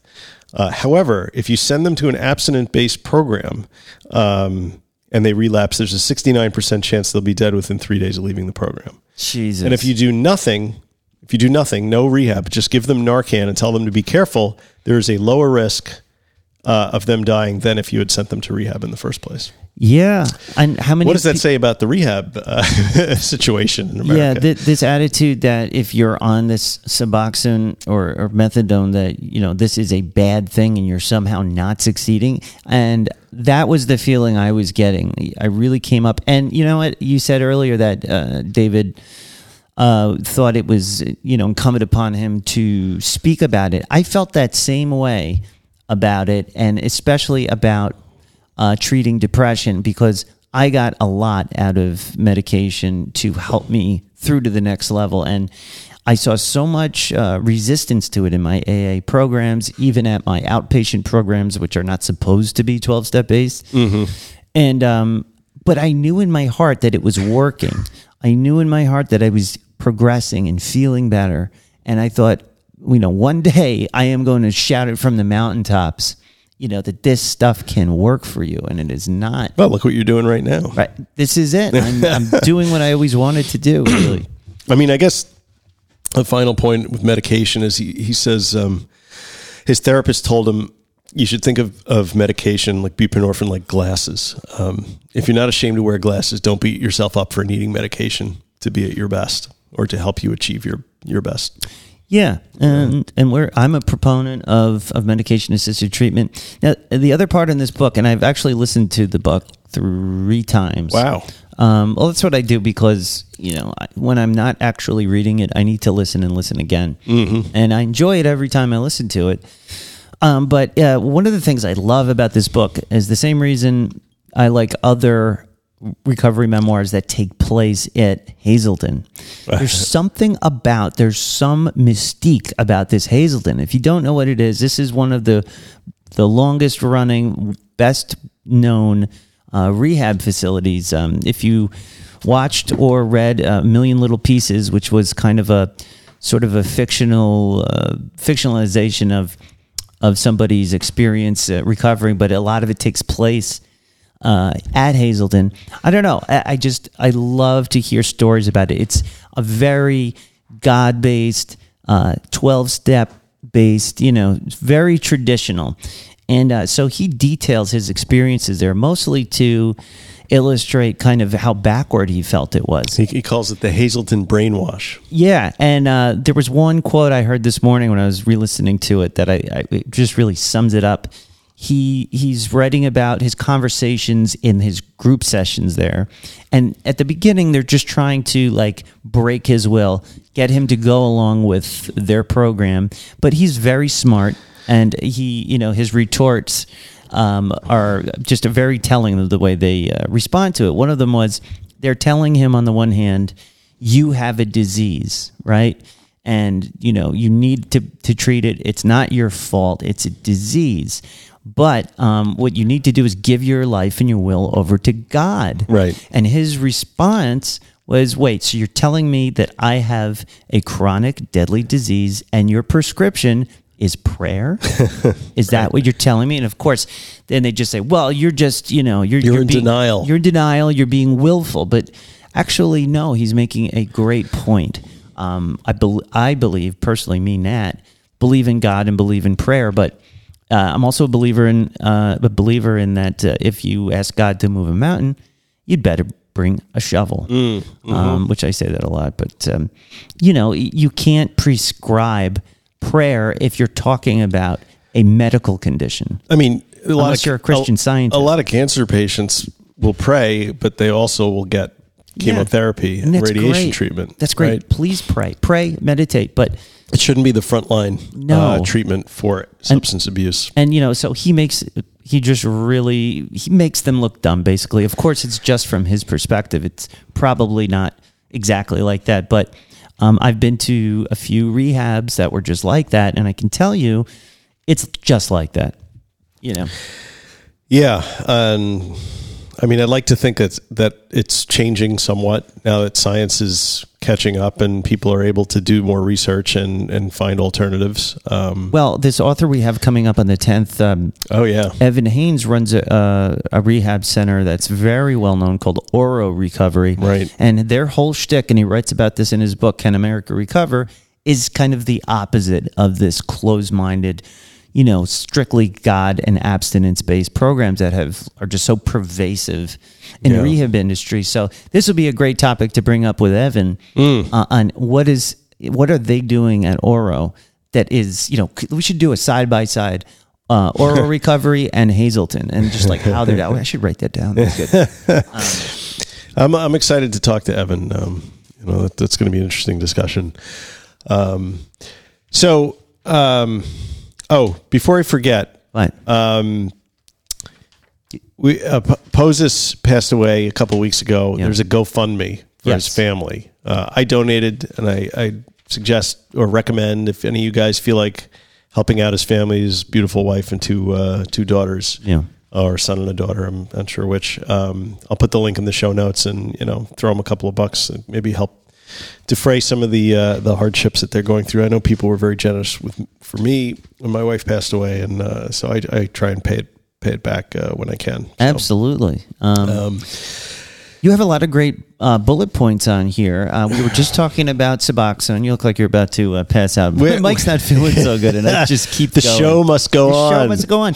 You write here, under federal law, Suboxone is a Schedule III controlled substance with high abuse potential. Did I write that? Somebody did. I think you did. I don't remember. But I mean, I agree. Yes, but it can't be abused. I tried. Oh, maybe there's something David said. You know what? I threw a lot of David quotes on there. Yeah, Suboxone has a ceiling. It contains naloxone, which blocks opioids entirely. That just drives home the point I was telling you before, that even though Suboxone was the very thing I needed most at that time of need, I was treated like I was demanding, like I was drug seeking, when I was actually treatment seeking. And so federal laws, he also says the federal government limits the number of doctors who can prescribe Suboxone. That was another thing that comes up in the book, how sparse the doctors who can provide this is. And I can speak to that from personal experience. And it limits the number of patients they can treat. Because of these restrictions, there is a black market for the drug. We need to eliminate the barriers to access, and addicts learn firsthand that it won't get you high. Yeah, the doctor seeking, they're looking for these doctors. When I needed Suboxone and I was no longer in a program, one of these, because these outpatient programs, they lock you in to, like, if you can only see their Suboxone doctor if you're in their program. And I had to search far and wide for a Suboxone provider. Now, it was available on the black market, and when I was still using, I would buy Suboxone on the street just to get through my withdrawal periods. But I just remember driving all over Long Island to find these doctors, and it was all cash-based. In order to... Same thing with the Poser. It was like a $400 cash, basically, price just to get the first appointment where you could be prescribed it. And they really just treat you not like a patient, not like someone in need of medical attention, but they treat you like a criminal doing something wrong. Yeah. And it's fucking bullshit. It's interesting that the unique challenges that seem to be posed to people with the co-diagnosis of mental illness with opioid addiction. But what about our average listener who may just be, a problem drinker, or even guys. even a terrible, bad drinker, who may have started drinking as what I believe most people do, as a maladaptive coping mechanism for trauma or mental illness. You have anxiety, you have depression, you drink to self-medicate. Yes. And then at some point you realize, okay, I need to stop drinking. I need to stop self-medicating, and that goes away. The booze goes away and you're sober. And then all of a sudden your anxiety and your depression return. And maybe you even forgot that that's the reason you started drinking in the first place. But then now you're left with it. I mean, I can tell you my own experience, when I was in my early 20s, and it was 50 years ago? It was something like that. I believe there was the Edsel was a popular car. I was, I had this winter of anxiety, and I had, this was, a lot of stuff came together all at once. It was like after I had stopped smoking crack, I had maybe a year of sobriety, and then I went back out, and all of a sudden I was convinced that I had a terrible heart condition and that I was about to drop dead. And I started going to doctors and getting scans and having all this stuff done. And then a doctor finally said, what's going on with you? It's generalized anxiety disorder. I was having panic attacks. I was going to the hospital. Wow. And I didn't put two and two together, the fact that I had recently started drinking again, after a year of sobriety, and then with all that PTSD I had from all the crack smoking and the brownie, like it all hit all at once. Right. And my answer to that was not to quit drinking; it was to double down on the drinking. Yeah, clearly I don't have enough in me. But the anxiety sort of worked itself out, but it was always there. And I've also been prone to a sort of a mild clinical depression. You know how it is when you like nothing is interesting for months at a time. You just don't feel like getting out of bed. You don't want to do anything. There's a word for that. What was it? Clinical depression? No, the word where you like lose. It's not anomie. It's the other one. Not synesthesia. Anhedonia. Anhedonia. Yes. So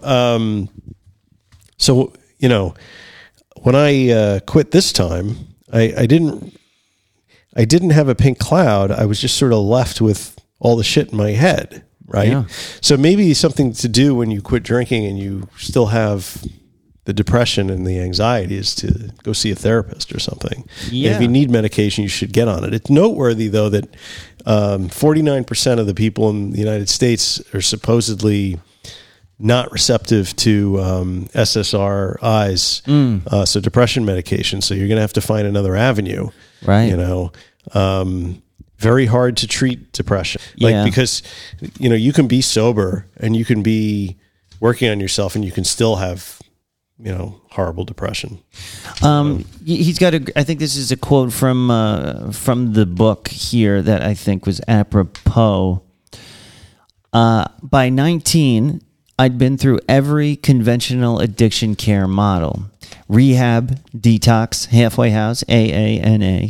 At every turn, treatment experts considered depression an excuse and insisted addiction was the problem. Yep. It was a disease, they said, and remission can only be achieved by eschewing science and medicine for God and prayer. It didn't make sense. Depression is degenerative biological condition. If my illness wasn't mental and a doctor prescribed opioids, would anyone expect the pain to stop if the cause was ignored? Sobriety had the healing power of a Band-Aid on a bullet wound. Let me say that again. Sobriety had the healing power of a Band-Aid on a bullet wound. Over the next 2 decades, I relapsed repeatedly and led everyone in my life to believe I was sober and happy, even after I found buprenorphine and got back into therapy at 32. And that is just, it says so much right there. He's such a brilliant writer. I guess the takeaway for our monksters is don't just let it sit. You get sober, and then all of a sudden you still have the depression, you still have the anxiety. Don't expect that it's magically going to disappear. No. Now you've got a base to work from. Yeah. You're not drinking. Your mind is clear. Now is the time to go out and engage whatever mental health professionals you think can help you get more into your spiritual side. If that's your jam, get into the meditation, get into the, or maybe you do need medication, and maybe medication is something that will work for you. The only way to explore that is to go see some mental health professionals and try and work it out. But I would advise, I don't like the word advise. I would suggest that it's just a suggestion. That's what AA is. It's all suggestions, right? I would suggest that you not just let the depression and the anxiety sit with you and hope that they will work themselves out, because many times they do not. And you don't want to find yourself in a position where you're like David did, where you're measuring the distance between your forearm and your fingers so you can see if you can fit a shotgun in your mouth. You also have here 6 strategies to use to promote your well-being. But those were from him in an article that he wrote. Before I read that, I want to read this last quote from the book because it's also about the stigma of mental illness. So if you have these co-occurring issues, you're dealing with stigma on both ends. He writes, the stigma against mental illness may be stronger than the stigma against addiction. We know physical pain can't be willed away, but we think psychological pain can. Mental illness is often invisible, whereas physical illness isn't. We hide because we're ashamed, and we're ashamed because of the stigma. So while I'm not blaming any of us, it's hard not to wonder if the stigma would be easier to defeat if we talked about these things more openly. Wow, what a great quote. I'm glad I dropped that in. Thank you so much for that. And it says it all, folks. And do you think the stigma, because I actually wrote that first sentence and then I dropped it in I dropped the quote after it. Do you think the stigma against mental illness is a bigger thing than the stigma for addiction? I wonder. Well, I'll tell you my experience with mental illness diagnoses and the way I felt. Now, when I first got into recovery the first time, it was also the first time I had a doctor diagnose me as having bipolar depression. Mm-hmm. And the first time I heard that, it shocked me right to the soul. Like, I remember I was like, oh my goodness, like, I am bipolar? Like, is it true? Could this be possible? Turns out I'm not, but it was induced by drugs. Like I was, Right. I had the symptoms of someone with bipolar, and I ended up on medication for it. But yeah, I was ashamed, embarrassed to just know it was, and that was all in my head. But I think it's because there is this stigma of like, it's like a scarlet letter, like, that guy's crazy. And a lot of times crazy to me is a positive thing. I love crazy people, but not like, I don't know. Well, there's crazy and there's crazy. Right. So I think there is. I don't know if it's bigger than addiction, but certainly I mean, it's not a having the contest, but no, but certainly together, it's a double whammy. If you have both, yeah.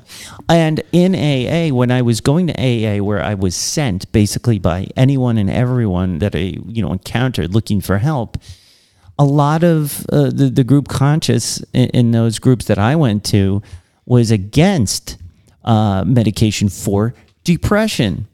So they even made me feel bad about not only Suboxone that I had to like lie about or felt like I had to, and on top of it, to be on Prozac, to be on Depakote, to like stabilize what, I felt that same thing. So it's really hard out there. If I were a listener, I would not take medical advice from a bunch of guys smoking cigarettes outside of an NA meeting. Yeah, but it's so hard when everybody's pointing. Listen to those guys. Yeah, well then stay away from experts. NA meetings. Hopefully, that would be my advice. Hopefully, we are helping to break that stigma and bringing everyone into the loving, warm embrace of the Buprenorphine? RMA. Buprenorphine. Well, what did he call it? He said it was like a warm blanket on your opioid receptors. It really is. I remember the first time I got the Suboxone. I had been 3 or 4 days since my last dose of opioids, and it was this feeling like your skin was like painful. It was like your skin's painful. You feel terrible, and then when you first put it under your tongue because it's like sublingual, you feel just like he says, a warm blanket, and it's just it's not high. It's you feel I feel better, and then you're in a state where you can attack your recovery, where you can go for it and you can work on it. And that's exactly what I did. And I hope more people hear this and consider it at least, if you meet somebody in your AA group or wherever you are and they tell you, be a safe place for other people who are going through this. Be a safe person that is accepting, understanding, and supportive. And I ask that you do that to your fellow recovering alcoholics and addicts. What are your 6 strategies to use to promote your own well-being and mental illness? No, promote your mental wellness, not your mental illness. Let's promote our mental illness. That's why we do this podcast. We're basically promoting our mental illness. Number 1, family time. Well, okay, so these come from Poses in an article I read where he was interviewed. Gotcha. Someone asked him, what are your 6 strategies to use to promote your own well-being and mental wellness? And can you please give a story or example for each? He did not give a story or example for each. But one of them says family time every day is a must. Yeah, agreed. Yes. I mean, that's been my recovery. I want to be around my family all the time, and it's starting to be a problem. I'm starting to feel like I'm codependent, but Don't like that word. Oh, that's right. We don't believe in that, right? Yeah. So absolutely. What's number 2? Well, he writes music because in this book, Yes. music is like everything to David in this book, but it is good. I need to listen to loud music and play the various instruments I own, but I can't play very well. But yeah, music. And number 3, he says writing. Writing has been like breathing for me, so I need to make sure I write every day, although lately I'm revising more than writing. My memoir will be published in late spring, so I guess this was a little... Yeah. They tell us to do journaling in recovery. That's a big part of many programs. It's suggested a lot. Think of medication like glasses. You said this earlier. Number 5, therapy every Tuesday morning. 6 is honest communication. Don't suppress feelings. Agreed. Yep. Addiction is improperly characterized as a moral defect. This is more notes. More notes. So, I don't know. I think we get the gist of the book. The book is a good book. You should read the book. We got to let Mike go, guys. Am I babbling?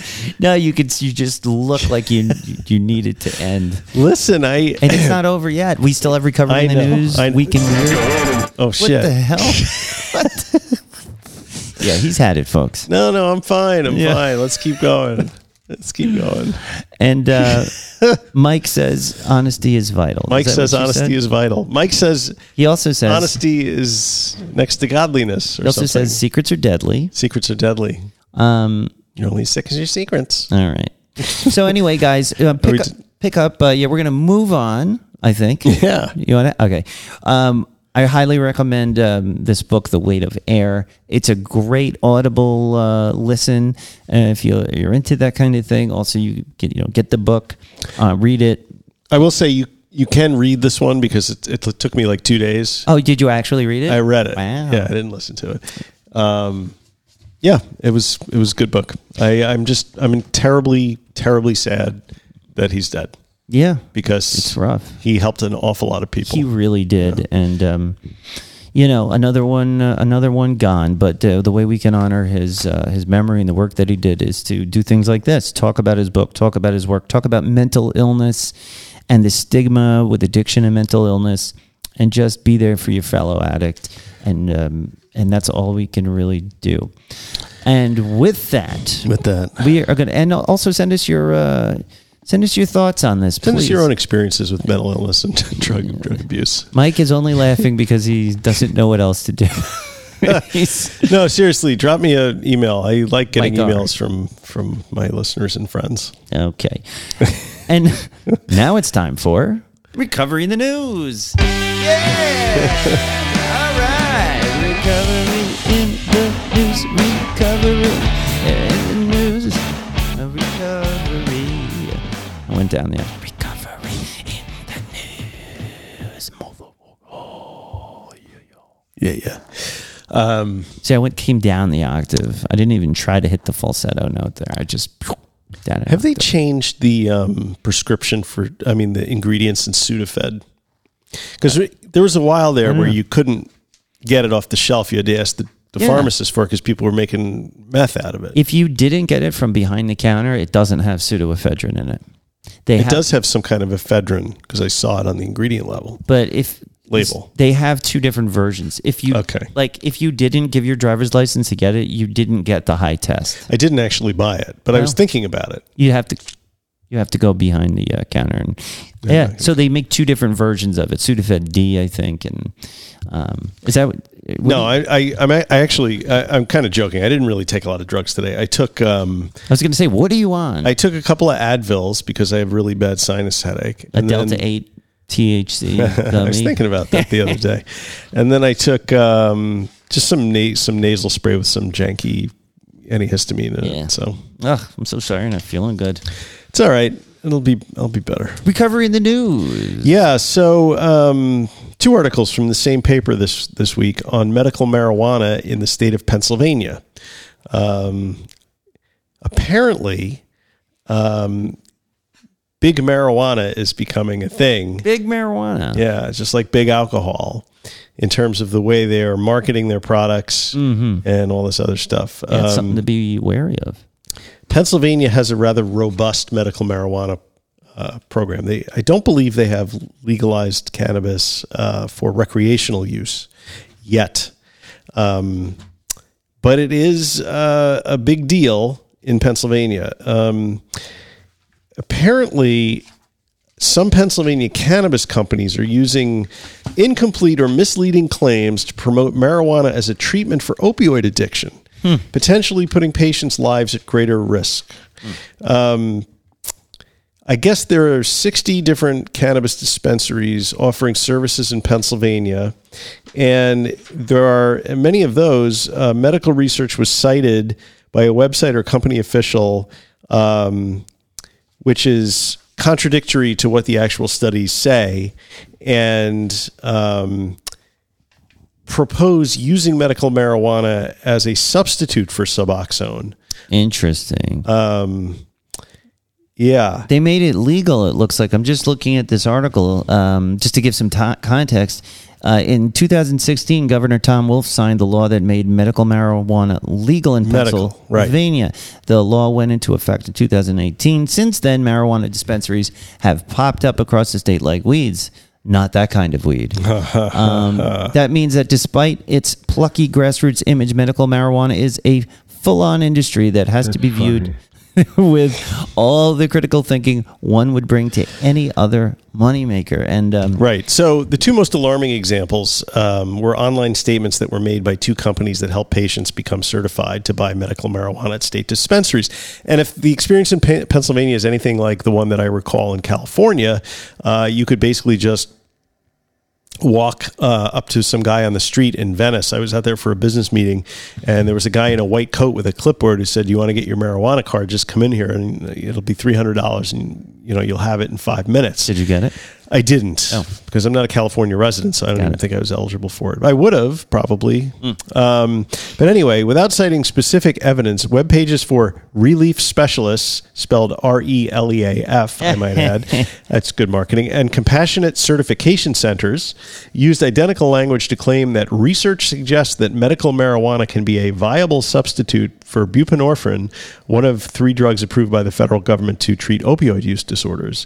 Several health policy experts, cannabis researchers, and medical providers told Spotlight PA the claim was inaccurate, misleading, or possibly dangerous. Yeah, it can't it doesn't make any sense. Marijuana doesn't attach to your opioid receptors. How could it possibly? I mean, it could relieve stress, anxiety, and help you sleep, but it can't possibly make you not feel dope sick. Well, I would think promoting cannabis is incredibly dangerous because if you're keeping people from going and getting the buprenorphine, because it's much easier to get certified to get weed at a dispensary, and then you find as you're doing a couple of bong rips that, hey, this shit's not doing anything for me. It's like high sobriety, the Joe Schrank's weed-based recovery. I think they need both, for different people, different strokes for different folks, depending on what drug you're recovering from. You should have the panoply. I mean, I'm not trying to come down on weed. I just think that. Yeah, you have weed in your garage. I mean, we had, right. I'm not coming down on weed, but I will say that these states that passed these medical marijuana laws had a long time to get this right. To put in a robust regulatory framework that would control these companies to the point where they can't just advertise medical marijuana as some kind of snake oil that cures everything from, poor appetite to to like heroin addiction. I'm laughing because Nat is putting on his double layer mask as I'm hacking away in my corner here. If you get me sick, I'm going to get sick. I warned you, and you said, "I'm coming. I have vaccinations." I know. I'm vaccinated. So Keith Humphreys, an addiction researcher and professor at Stanford University, said that medical cannabis companies should be held to a higher standard than a non-medical business. Almost everything in here is, if it's not a lie, it's pushing the border of truth, Humphreys said after reviewing the findings and examples. So I think what that means is if you are going to, as a state, certify a medical marijuana program, you sure as shit better get your regulatory house in order before the companies start pumping out advertising that can claim that they can cure your heroin addiction by smoking, some kind bud. That is dangerous. And the concluding paragraph says, if Pennsylvania is really destined to be the next place where marijuana is completely legal, it is up to the state to figure out how to do it safely and reasonably, and how to keep big weed from following in Big Pharma's footsteps. Right. And do you want to read the other article, or you want to move on? And that was recovery in the news. Yeah.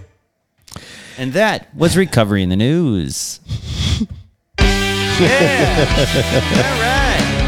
Fuck me. More editing for Mike to do. I'm not editing that. And make sure we have the correct sound thingy ready to go. I'm ready. Week in Weird. People like our folksy homespun way, don't they, of doing the show? Is folksy the same way to another way of saying that we are completely unprepared and I fuck up quite a bit? So, the Week in Weird is Sacred Mermaid, to be analyzed by Japanese scientists. Ooh, I love Sacred Mermaids. By who? Tim Banal. A centuries-old sacred mermaid mummy is set to be scientifically analyzed by researchers in Japan in an attempt to determine the true nature of the mysterious creature. According to a local media report, the rather nightmarish oddity is said to have been captured by fishermen sometime around 1738 and subsequently passed through the hands of various owners until ultimately winding up at a Buddhist temple in the city of Asakuchi at some point in the last century. The curious creature, which resembles the half-human, half-fish construction of a classic mermaid, was showcased at the site for decades until being put into storage to protect the puzzling specimen. Seemingly forgotten since then. How can you forget about a mermaid mummy? In any case, seemingly forgotten since then, the purported mummified mermaid was rediscovered by Hiroshi Kinoshita of the Okayama Folklore Society, where, while studying the works of famed Japanese natural historian Kayoaki Sato, who wrote about mysterious creatures. After tracking down the location of the ancient relic, the researcher brought it to the attention of scientists from the country's Kurashiki University, and You're speaking a lot of Japanese tonight. and suggested that they examine this peculiar specimen. Remarkably, the temple was open to such an analysis of their treasured piece and turned the approximately 1 foot long creature's 1 remains. foot long. What kind the of fuck? mermaid is this? 1 foot long creature's remains to a team of specialists from the university. The group plans to conduct an array of tests on the alleged mermaid, including a morphological analysis, DNA testing, and CT scanning. It's not going to be a mermaid.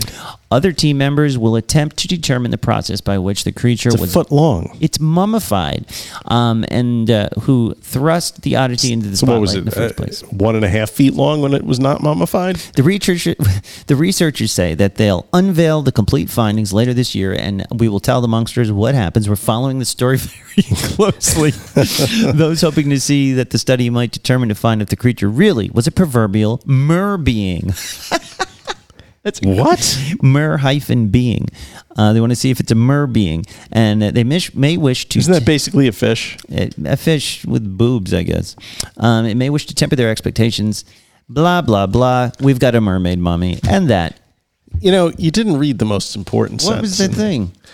thing? I always forget the most important. As examinations of similar relics has always found that they are simply two prosaic animals, such as a monkey and a salmon, artfully sewn together. That's no way. This is definitely a mer being. You didn't want to read that part because you think it's a mermaid. Selectively. It's a foot-long mermaid. 12-inch long mermaid. And thank you, Tim Banal. That was Week in Weird. Well, that about does it for today. Does it I ever. know I had a great time. Did you? It was fucking awesome. Yeah. Hey. Thank you so much for listening, guys. We really appreciate it. Visit us at middleagesrecovery.com. Wait, let me just say. Yeah. It really is good to talk to you all again. Yay. To speak with you all. Not talk to you, even though technically we are talking to them. Or We're really speaking with them. it is an open dialectic to the Monkster community. Because when we miss a week, you know, it's like missing a meeting, Yeah. you know? That's how I feel about it. Yeah. So anyway, go on. Get us on Middle Ages Recovery, Podbean, Apple Podcasts, Facebook, Instagram, and all of that fun stuff. Tweet us at TwatYouTwit. Support your favorite show. That's us. Drop a 5-star review. Please, we need more reviews to read. We love doing that. It makes me feel better. Give us a review, please. It makes Nat feel better. It really does. It gives me a dopamine hit. Do it on Spotify. It's a healthy way for me to get a dopamine spike. Speaking of, I haven't even checked Spotify. I don't know if we have a review. Me either. I don't even know how No to check clue. it. Monksters, if you're out there, can you let me know if we have a review on Spotify? We love, meet us, buy a t-shirt or simply write and say hello. We love meeting new Monksters and chopping it up in the Facebook group. Join the Inner Sanctum at patreon.com/recovery in the Middle Ages. Yeah. That's where you get a higher level of recovery support. It's a great group of Monksters. We support each other's recovery. We also do video episodes that you can get exclusively on there, like Mishka Shubali's interview is on there. We did a few others. We're doing more. So join us over there. And finally, the best way to help the show is to share it with a friend, just like Rhina's doing. in rehab. Can we call him Ryan? I like Rhina. It's cool. It's like he's like Madonna. It's just Rhina. If you get something out of our show, please share it to help grow the RMA movement. And as we say, non proficiat perfectum. That's a progress, not perfection. See you next time. Goodbye. Bye. Oh, be good. Be good. Yeah. Exactly. Bye.